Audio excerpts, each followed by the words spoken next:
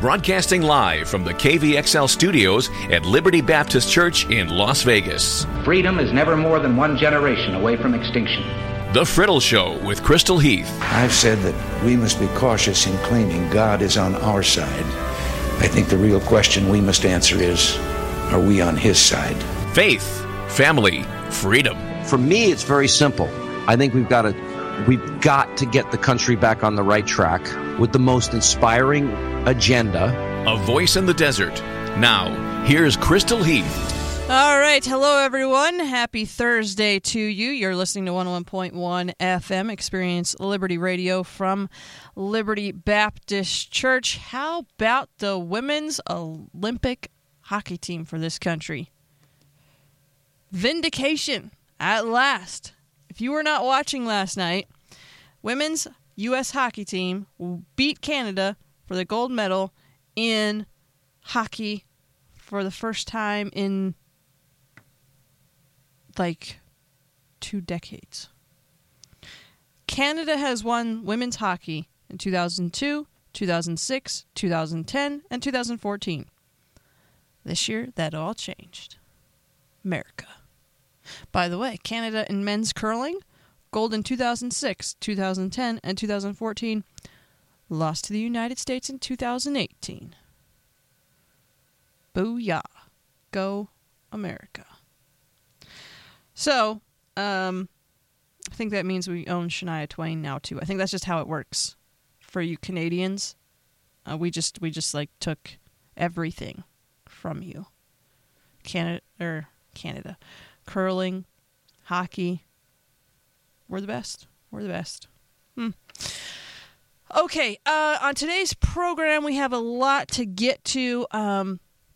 There's some things happening here in Clark County that you are probably going to want to be aware of, and we are going to get to those at the end of the program.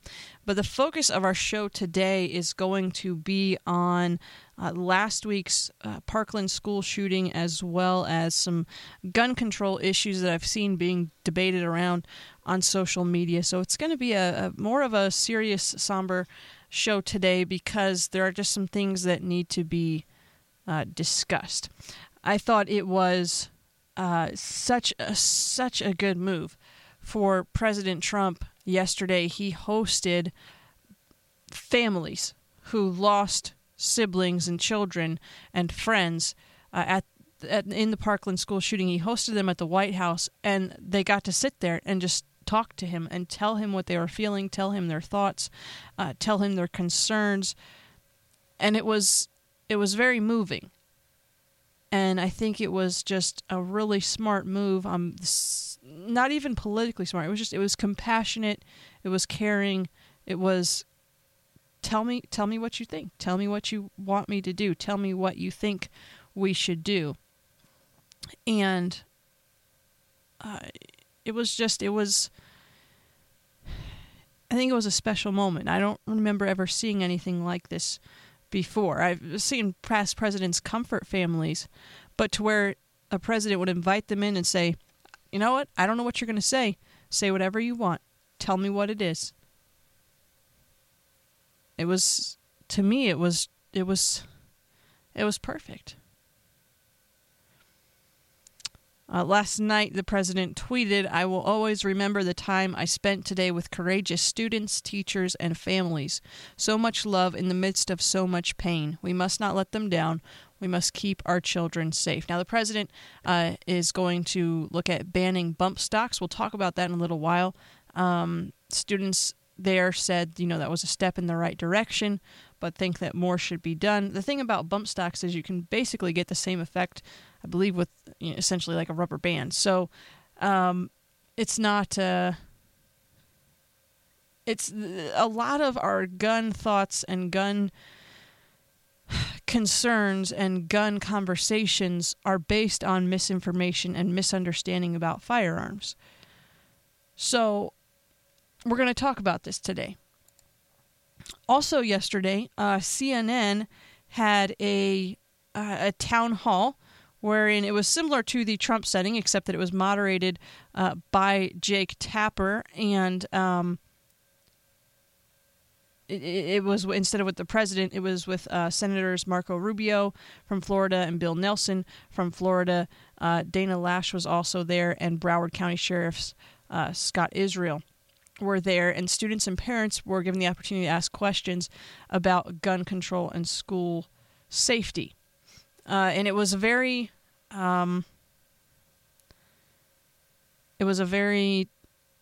tense at some times situation.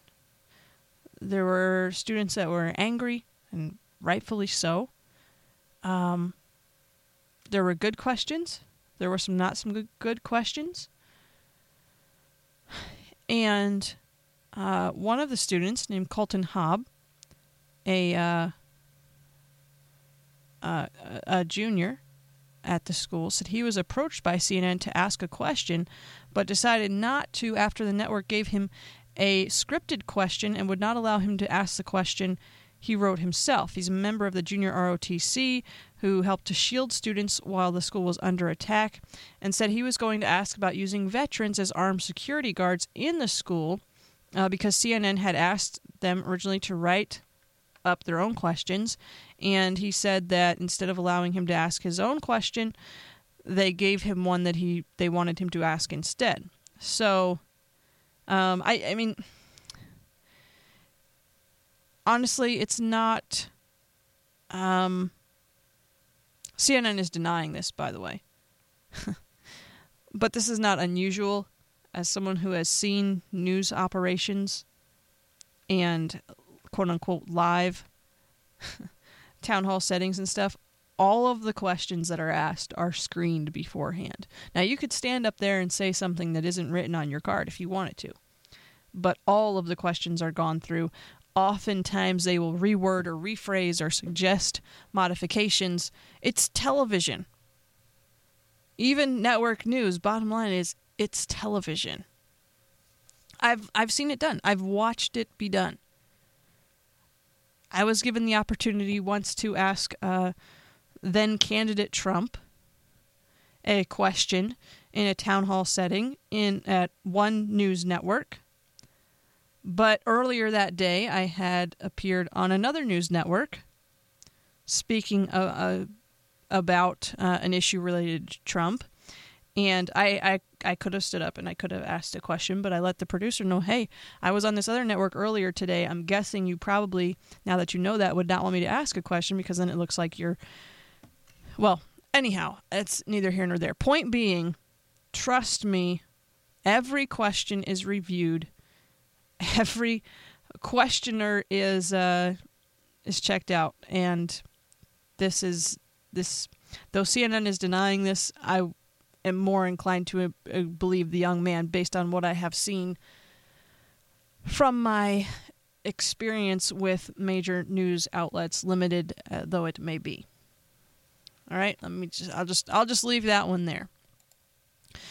So let's talk for a minute about the shooting. Okay. Fox News and many other outlets now have reported that the alleged Florida school shooter, although I'm not sure why we're still calling him alleged when he has confessed, but Nicholas Cruz, well, I mean, okay, he wasn't found guilty yet, but he has confessed.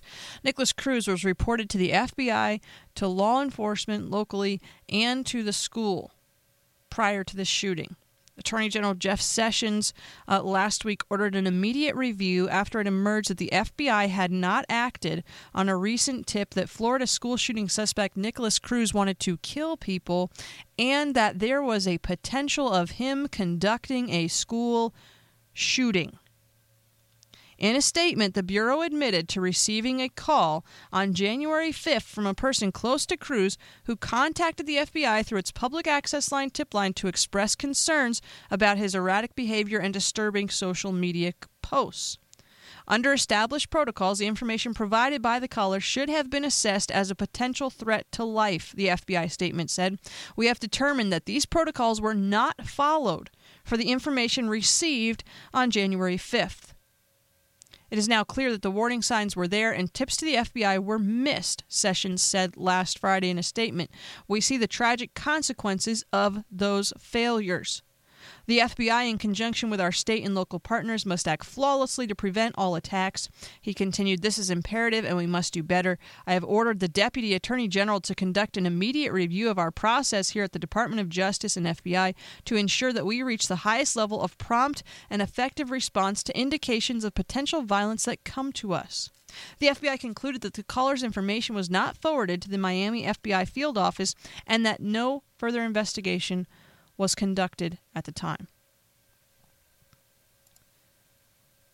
That's huge. Now let's add to that. From the New York Post, deputies called a suspected shooter's home 39 times over 7 years. Before Nicholas Cruz carried out his mass killing at a Florida high school last week, police responded to his home 39 times over a 7-year period, according to disturbing new documents. Details about the calls to the Broward County Sheriff's Office obtained from police records by CNN were not immediately available, and it was impossible to determine if all of the calls involved Cruz, but the nature of the emergencies at his Parkland home included a mentally ill person, child or elderly abuse, domestic disturbances, and missing persons. A schoolmate, Brody Speno, told the network that cops were called to Cruz's home almost every other week. He said he knew Cruz from elementary school and described him as an evil kid who was always getting himself in trouble.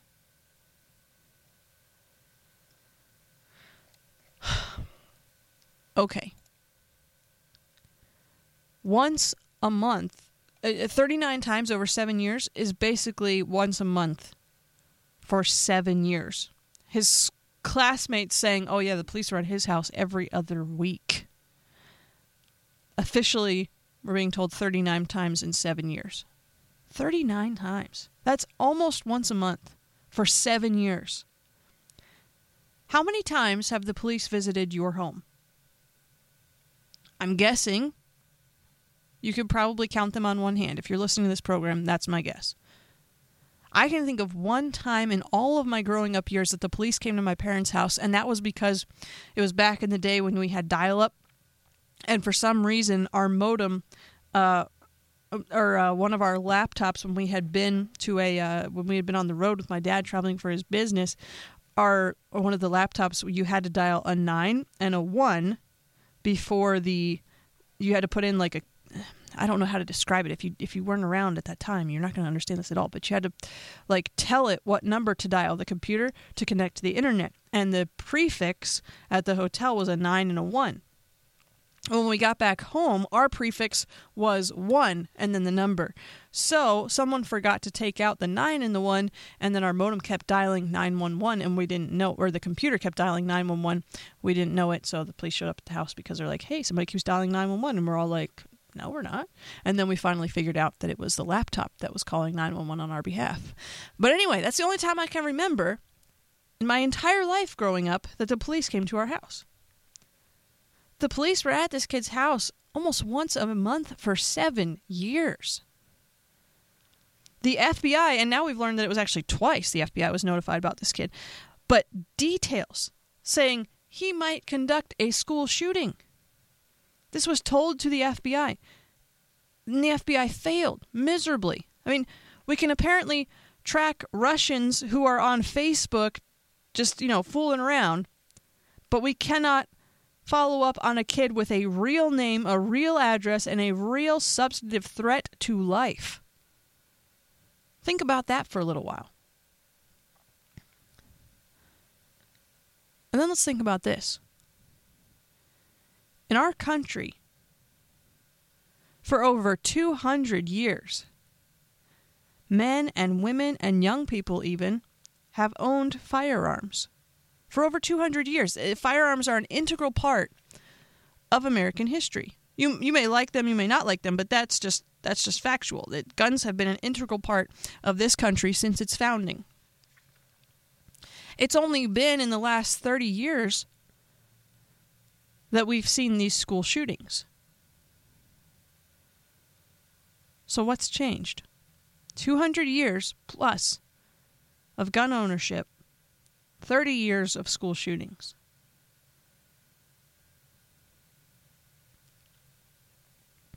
So we're going to talk about some things about guns and gun control today. We're going to talk about some myths about gun control. We're going to talk about some possible solutions. Well, not solutions, but some remedies to hopefully prevent things like this in the future. And I say not solutions because we're never going to find a solution to gun control. Even if you ban guns, criminals find a way, evil will find a way. But before we get into all of that, we need to preface the conversation we're about to have by saying this. Okay? Stick with me. Here. Whether you like guns or you don't like guns, whether you are a Republican or a Democrat, whether you prefer pizza or tacos, the beach or mountains, the bottom line that you need to understand when we talk about the gun control issue and its varying views, what you need to understand is that the two sides, main sides in this argument, are coming at this discussion from completely different perspectives, completely different. Okay? And here's the difference. Conservatives believe, for the most part, that owning a firearm is a right, an actual God-given, if you will, right, the same as free speech or freedom of religion or of the press. And individuals on this side of the aisle tend to react to the gut-wrenching responses in the wake of tragedies where we have these calls for outlawing all firearms, or even, doing things like removing bump stocks that don't appear to really have any concrete evidence to show that the measures being proposed would do anything more than punish law-abiding gun owners. On the flip side of this, you have those on the other side of the aisle who do not hold gun ownership as a right. They hold gun ownership as a privilege. Now, a privilege is something that can be taken away. It's something that can be limited. It's something that can be regulated. A right is not something that our government can take away, limit, or regulate. And that is the foundation of this argument. That is the foundation of why you have this clashing of ideas. Because at its core, what you have on one side is individuals who believe that owning firearms is a right. And it is on par with the right to free speech, freedom of religion, the right to assembly, the free press, and so on. They believe that gun ownership is a right. And if it's a right, then the government has no business interfering with it. On the other side, you have individuals who believe that gun ownership is not a right, but a privilege. And if it's a privilege, then it can easily be limited, regulated, and taken away. That's why we have this major clash. Not so much because people don't think that anyone should be allowed to own guns, but because the foundational belief about gun ownership and why anyone could or should or would have a gun is completely different.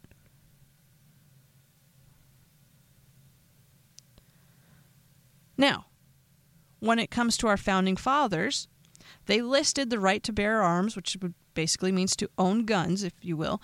They listed it as the second right in the Bill of Rights. To our founding fathers, and this is just a fact, you can agree or disagree about whether or not you like guns, but our founding fathers put the right to own a gun on the same level as the right to free speech, the right to free press, the right to assembly, the right to freedom of religion, and so on. That's kind of a big deal. But then you have those that will say, well, the founding fathers couldn't see what was coming. They weren't talking about machine guns. They didn't know we'd have school shootings, and so on. And that's the topic of today's program. Gun control, myths about gun control, and possible remedies to some of the violence we've been seeing. When we return from the break, we'll get into that. I don't think there's a solution. That's a hard thing to say. But we're going to talk about that too. Why I'm saying that we have some possible remedies, but maybe not solutions. Don't go away. All right, we're back. You're listening to KVXL 101.1 FM, Experience Liberty Radio from Liberty Baptist Church. Today we're addressing the very hard topic of gun control and responses to when evil happens, and why there's this divide between those on one side and those on another. And we talked about how it's largely due to the underlying philosophy that you have to understand, and that is that one side views gun ownership as a right, and as a right akin to free press, freedom of assembly, freedom of religion, whereas the other side views gun ownership as a privilege, and if a privilege, then that privilege can be regulated, limited, and taken away. So once we understand that fact, then we can move on to talk about some gun control myths here, and then we'll get to some possible remedies. Again, they're not, the things I'm going to mention here are not going to be solutions. There are no solutions, and we'll talk about that too. And I know it sounds like a horrible thing to say. It bothers me even saying it, but I thought about this a lot as I was getting ready for this program, and I think we have to come to a place where we're willing to recognize that fact. All right, so let's start with some myths about gun control. First off, this myth that society is guilty, or that it's the gun's fault, or that it's a lack of regulations. Okay, Ronald Reagan said we must reject the idea that every time a law is broken, society is guilty rather than the lawbreaker. It is time to restore the American precept that each individual is accountable for his actions. We have done the exact opposite. We've made it so that you're no longer responsible for your actions. My generation, the generation following me, it's not my fault. It's not my fault. It's my parents' fault. It's my neighbor's fault. It's my boss's fault. If I just had this, then I could do this. If I just did this, then this would happen. If you would just do this, if so-and-so would do this, then I could... No. We are responsible for our own actions. We must reject the notion that every time a law is broken, society is guilty. Someone else is guilty. Something else is guilty. No, it's the individual that is guilty. It's not, we're going to talk about the failure of the FBI. We're going to talk about guns and if there's more that we should be doing there. But the bottom line is, it's not the FBI's fault this happened. It's not President Trump's fault this happened. It's not his parents' fault this happened.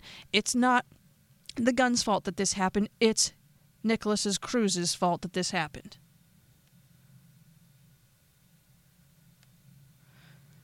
People are killed by drunk driving.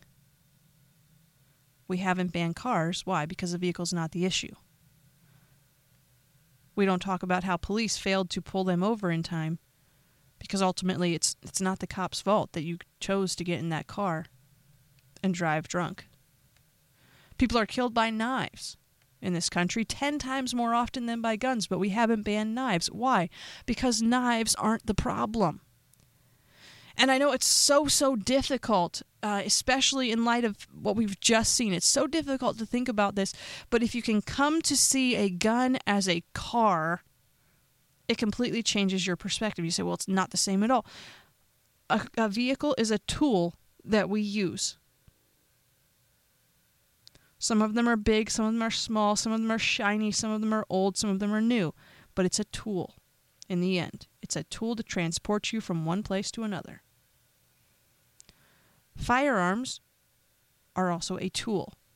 Some of them are big, some of them are small, some of them are shiny, some of them are new, some of them are old, but at the end of the day, it's a tool. The problem, largely, is that we've been programmed by Hollywood and by tragedies of the past and by military coups and different things to where we equate guns with bad guys who want to do bad things.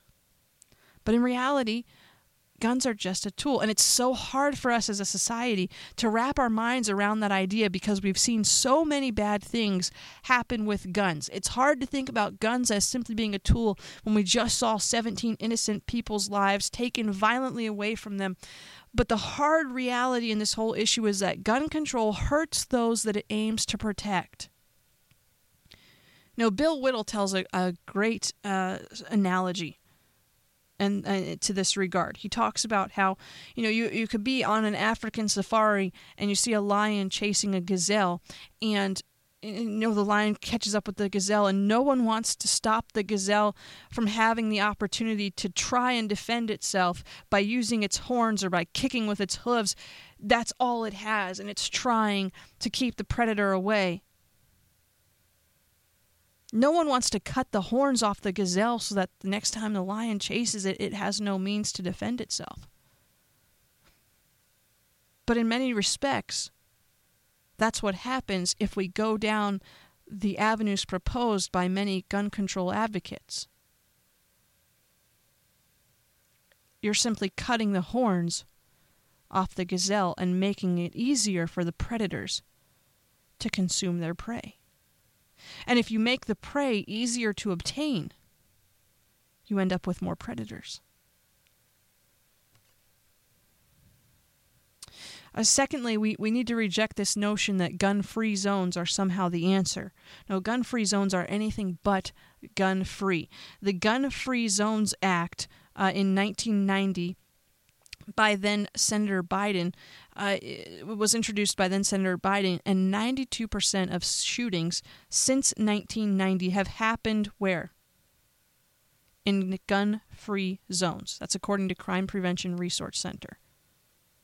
It sounds cliche, but it's still true that the best, fastest way to stop a bad guy with a gun is a good guy with a gun. There's a reason that these individuals go to schools to shoot people and not to police stations. Why? Because they know they'll get shot back. And I know there's a lot more to it than that. There are personal reasons behind many of these shootings, but guns deter crime. They do. Guns allow people to defend and protect themselves. 100 times as many murders are prevented by guns each year in this country as are caused by them. 100 times as many.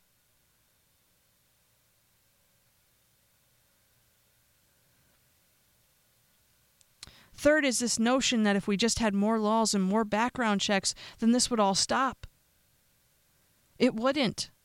Now, obviously, there are some issues with some of our background checks and some of our systems and some of our states failing to report information in a timely fashion to the background check system. But overall, and I'll explain later in the program more about this, but for the most part, many of these shootings that we've seen in recent years were preventable if laws we already have in place had been followed. But there are obvious laws being broken in each instance of school shooting or mass shooting. First off, it's illegal to murder people. That is against the law. It is illegal to have a gun at school. That's against the law. We can keep adding more laws, but laws don't stop criminals. That's what makes them criminals. It's that they have no respect or regard for the law. And on top of that, gun laws don't stop people who want to do bad things from finding ways to do that or from finding guns. Take this example from my friend Stephen Crowder. Well, actually, Courtney Kirchhoff wrote this over at Louder with Crowder. But a Maryland high school student, just this week, we learned that a Maryland high school student had guns, hand grenades, and explosives at his home. The Hill reported that a high school student who allegedly took a loaded gun to his Montgomery County, Maryland school last week had a list of grievances against other students and multiple weapons at his home. The 18-year-old was arrested after bringing a loaded handgun and a knife to Clarksburg High School.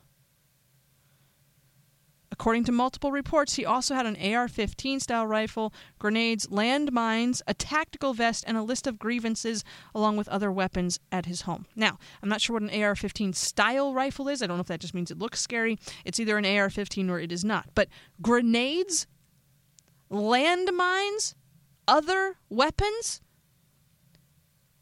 Where do you find these things? I've never been walking around Sam's Club and been like, oh, look, a landmine. I wonder if I need one of those. Like, can you buy this on Amazon Prime? Grenades? Maryland takes its gun control very seriously. They have a ban on assault weapons. And yet this 18-year-old still owned what the media would report as an assault weapon, not to mention grenades and landmines. Maryland is one of the strictest states in this country. And yet this kid, who had a list of grievances, had multiple weapons, including what the media would refer to as an assault weapon, which I'm not sure that any weapon is not an assault weapon if used to assault someone, but I'm going to get off topic if I go there. He had grenades and landmines. Well, that's pretty serious.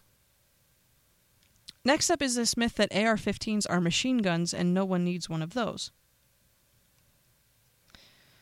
And this whole issue of assault rifles and how assault rifles are a popular choice for mass shootings. That is not actually true. Granted, we see them most recently and often in school shootings in particular, but in fact, handguns are actually responsible for more than 80% of total mass shootings, according to the New York Times. That's not a Fox News article or a Blaze article, it's the New York Times. Lois Beckett wrote an article titled The Assault Weapon Myth for the New York Times, which states that handguns are responsible for more than 80% of total mass shootings.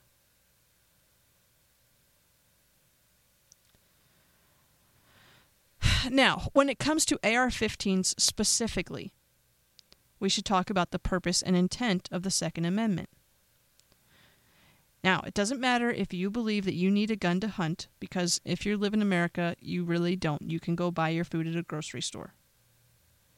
Regardless of if you need a gun to protect yourself, it's nice, but technically you probably don't. I mean, unless you live in a really, really bad neighborhood, odds are probably in your favor that nothing is ever going to happen. But that's not what the Second Amendment is about. The Second Amendment isn't about hunting. The Second Amendment isn't even about protecting yourself. The Second Amendment was put in place specifically to keep the government in check, to keep politicians in check. The Second Amendment was made to protect you from a tyrannical government. You might think that's unnecessary. You might think it's crazy. You might think that's just over the top. But stick with me for a minute when I mention this. I don't know about you, but personally, I see our country now more than ever since the 1860s on the brink of a potential civil war. You know who's going to win that war? You know who's going to survive that war? Not the side with the best slogans or the biggest protests.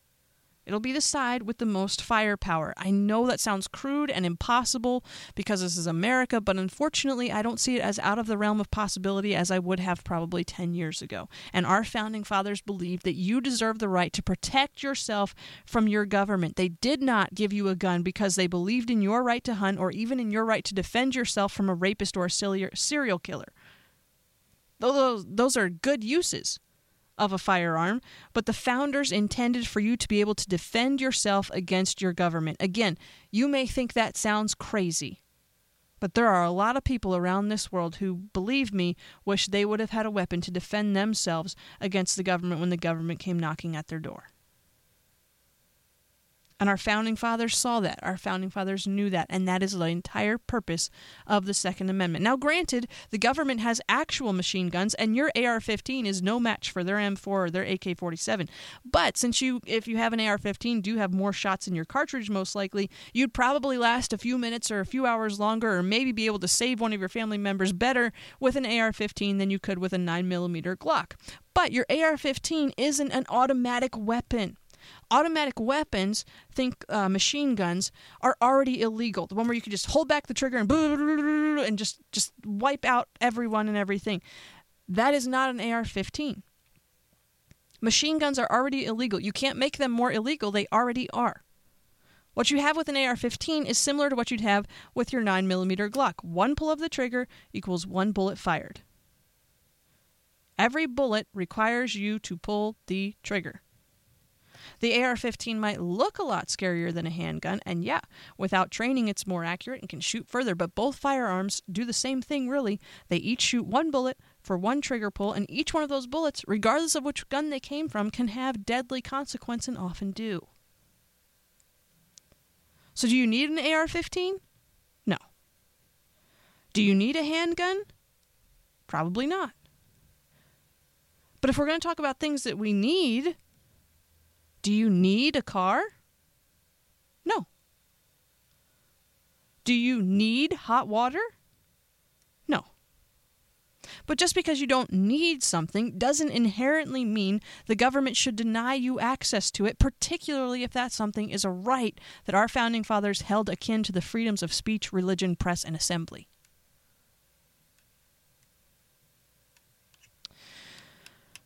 Next up is this thought that other countries that have stricter gun control laws are safer than the United States. This is simply not true. The highest, the 4 countries with the highest gun ownership rates in the world are the United States, Yemen, Switzerland, and Finland. 4 countries with the highest homicide rates around the world: Honduras, El Salvador, Cote d'Ivoire, and Jamaica. The United States is 103rd on that list. A recent study in the Harvard Journal of Law and Public Policy concluded that there is a negative correlation between gun ownership and violent crime in countries internationally. That means where there's more guns, there's less crime. Nations with strict gun control laws have substantially higher murder rates than those who do not in general. In fact, the 9 European nations with the lowest gun ownership rate have a combined murder rate 3 times that of the 9 European nations with the highest gun ownership rate. So owning guns does not equate to high percentages of murders in a country. The United Kingdom is a great example of this. It is the most violent country in the European Union. And in the UK, possession of handguns is illegal. But let's compare. Per 100,000 people in the UK, there are 2,034 violent crimes committed. Per 100,000 people in the United States, 466 violent crimes are committed. In the decade following the Labour Party's election and banning of handguns in 1997, the number of recorded violent attacks soared by 77% to 1.2 million in 2007, which is more than 2 violent attacks every minute in the UK. Kitchen knives are being used in as many as half of all stabbings in the United Kingdom and has prompted a group of doctors to call for a ban on long-pointed kitchen knives. Are you following that? The UK, where possessions of guns is illegal, is the most violent country in the European Union. There are more than 2 attacks every minute. 2 violent attacks every minute in the United Kingdom. A gun-free country. And I could go on. We're going to run out of time, so I can't. But I could. There are so many examples of this, and if you're interested, I can get you a whole chart of countries around the world, and you can look at how gun ownership does in fact lead to less crime. When people are free to own firearms and defend themselves, there's less crime. Okay, we don't have time to take a break. I'm just going to keep going through. So those are a few of the common myths related to this whole gun control and gun ownership issue. All right. Now let's talk about some possible remedies. Again, these aren't solutions, and I'll explain that in a few minutes, but let's talk about some possible remedies to this tragedy like that had happened in Parkland. First off, I think we should have a serious conversation about having armed guards at each one of our schools. We can also allow our teachers to conceal carry. Not every teacher. I don't know that would be necessary. I think that they should at least have the opportunity to do so if they would like to do so, but I don't think it should be regulated that each teacher should be required to carry a firearm. But at the very least, we should have multiple teachers, coaches, someone in each school that is armed. There should be armed guards at our schools. There should be bulletproof glass. There should be ways to lock all the doors, key card access. We need to secure our schools so that things like this are not able to happen, or at the very least, if they do happen, and I believe they will continue to happen in the future, that we can we can stem the tide of evil and be able to secure young people as much as possible when someone who is wanting to perpetrate evil enters and is bent on doing so. Secondly, I think that CPR and first aid training that all teachers in our schools should have access to and should be trained in first aid and CPR for free. All right, they shouldn't be having to pay for it. They shouldn't be having to take their own time to do that. This should be something that our schools are providing for our teachers. I think we should provide CPR and first aid training for our high schoolers, free. We should have defibrillators in every school with staff trained on how to use them. We have stories of these junior ROTC students shielding their fellow classmates with Kevlar mats. And I realize it's probably not practical to put Kevlar mats in every classroom, but there can be a way to lock every door, lock in the students, lock the bad guys out. I get that we need windows in the doors for safety's sake, but let's make that glass bulletproof. Let's find a way to work together to equip every classroom to somehow, some way protect themselves in the event that it becomes necessary to do so. Will that be expensive? Yes. Do you think it's worthwhile? I do. Thirdly, we need to start holding government agencies accountable, federal government agencies in particular. The FBI admitted that it did not respond appropriately to the warning that we talked about in the beginning of this program from a person close to Nicholas Cruz who specifically told the FBI that it is possible that he will commit a school shooting. The FBI was provided information about his gun ownership, about his desire to kill people, about his erratic behavior, his disturbing social media posts, and the potential of him conducting a school shooting, and failed to act on this information. We know that the FBI was informed about him multiple times, but to no avail. Since 2015, the Charleston church shooter, the Orlando nightclub shooter, the Sutherland Springs church shooter, and the Parkland school shooter each happened after federal authorities missed chances to stop them. That's 4 horrific mass shootings in 4 years, each of which could have been stopped by federal systems and agencies, but were not, and cost more than 100 lives. Hear that now. Policies and procedures we already have in place, could have and should have stopped the Charleston church shooter, the Pulse nightclub shooter, the Sutherland Springs church shooter, and this most recent Parkland school shooter. We already have procedures that could have prevented each one of these shootings. They weren't Trump's fault. They weren't Obama's fault. It's federal agencies failing to do their jobs. In this case, in Parkland, the FBI horrifically failed to do their job. The people in our federal government failed. And it's a pattern now of failure. So here's the question. Where's the accountability there? What happens when there's a failure like this? Okay, so background checks. Everyone's like, well, it's obvious we need to expand or enhance them or do something. I'm running out of time, so I can't get into how federally there are already, if you have a felony on your record, you cannot own a gun. Federal laws many times are stricter than state laws. Sometimes state laws are stricter. There's gun laws that overlap. There's already systems in place to where if you are a criminal to one degree or another, you may not own a firearm. But what about if you don't have a criminal record? What if the police are regularly at your house? What if the people around you know that you are capable of and likely prone to do something evil and commit an atrocious act? Maybe we should look into that avenue of things. Maybe if your family or friends or social media followers think that you're crazy and they're the ones that know you best, right? Then maybe they should have more power. Maybe we should empower them to help law enforcement, and they can. It's called a GVRO. It's known as the red flag law. And I believe that this is a measure that both conservatives and those on the left can support because it doesn't mess with the Second Amendment rights of individuals. It's not something where your neighbor could just go to law enforcement and be like, hey, my neighbor's crazy because they're mad at you because you didn't cut your front lawn and get your gun rights taken away. No, this is a thing where individuals who know you well, that are related to you or that are your close friend, can take actual, tangible, real evidence either screenshots or things that you've written or videos that they have, that they can take these things to law enforcement and have a law enforcement personnel issue you a GVRO. It's called a Gun Violence Restraining Order. California's done something like this. It's worked pretty well for them.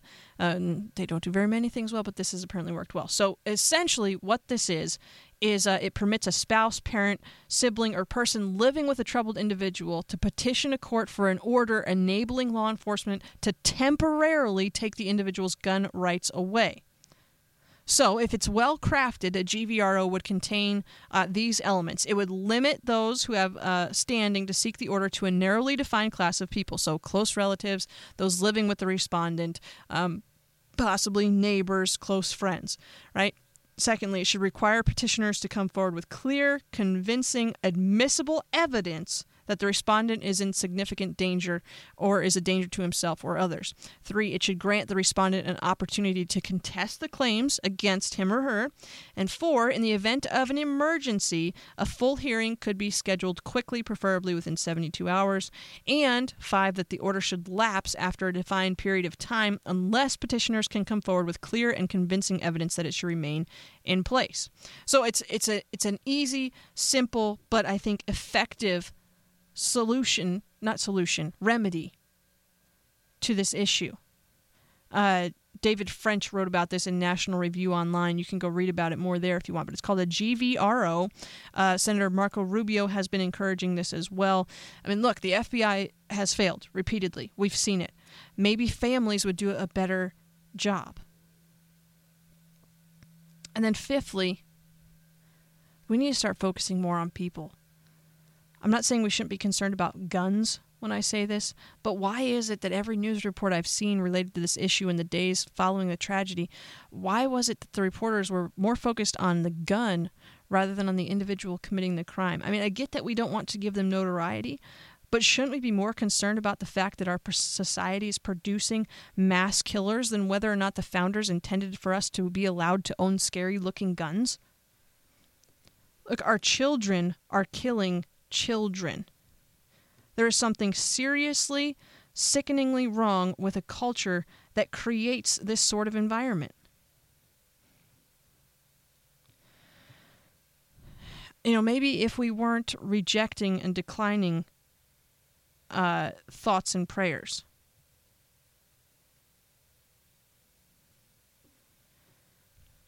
maybe if we talked more about why people pray and why they think that prayer is a good solution, maybe that would be something we should look at. Because evil is going to find a way. Our country's at a place where we are living with an epidemic of violence. And in the end, what we really want is we want to ban violence. We want to blame something. We want to have anything that we can touch and feel and control that we can blame and that we can ban. When we really, and so we think it's the gun, but it's not the gun, because what we really want is to ban violence and murder and insanity. But we can't ban those because they're built into the human race. Evil is a part of us. Sin is a part of us, but we don't want to believe that. We want to cling to this idea that's false, that mankind is inherently good and that if things were just better for man, then he would be better too. We don't want to admit that maybe it's a heart problem. Because if we recognize evil as being inherent in the heart of man, if we come to see that we have a people problem rather than a gun problem, then we're left with the very real questions of, what do we do about it? What do we do with evil in the hearts of men? How did it get there in the first place? And is there a cure for it? And the answer, which is probably obvious to many of you listening, is Jesus Christ. But if you throw God out and you don't want Jesus to be part of the answer, then you can't get to the bottom, the root cause of the problem. Because the only solution for the root cause is Jesus.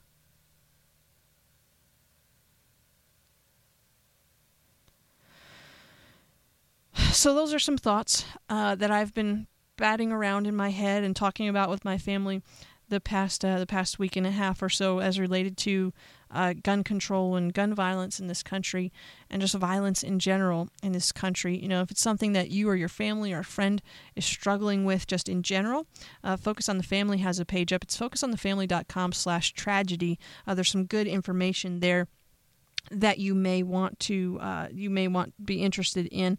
Also, for those of you living here in Clark County that might be interested in this, tonight at 6 p.m., the Clark County School District Board of Trustees is going to hold a working meeting. The full board is going to be in attendance there, and a vote is going to take place on whether to move forward on policy recommendations for transgender and gender diverse students. So that meeting is going to be held at the Greer Building, which is at 2802 East Flamingo Road, downtown.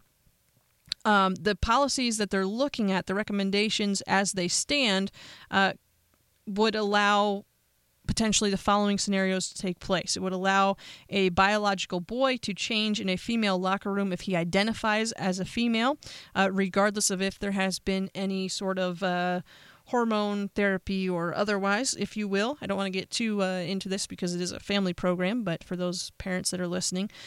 Secondly, it could allow a boy who identifies as a female to share a room and possibly a bed with a female student on overnight field trips. And thirdly, it would allow a student, with the assistance of the school district, to transition to another gender without parental notification. So,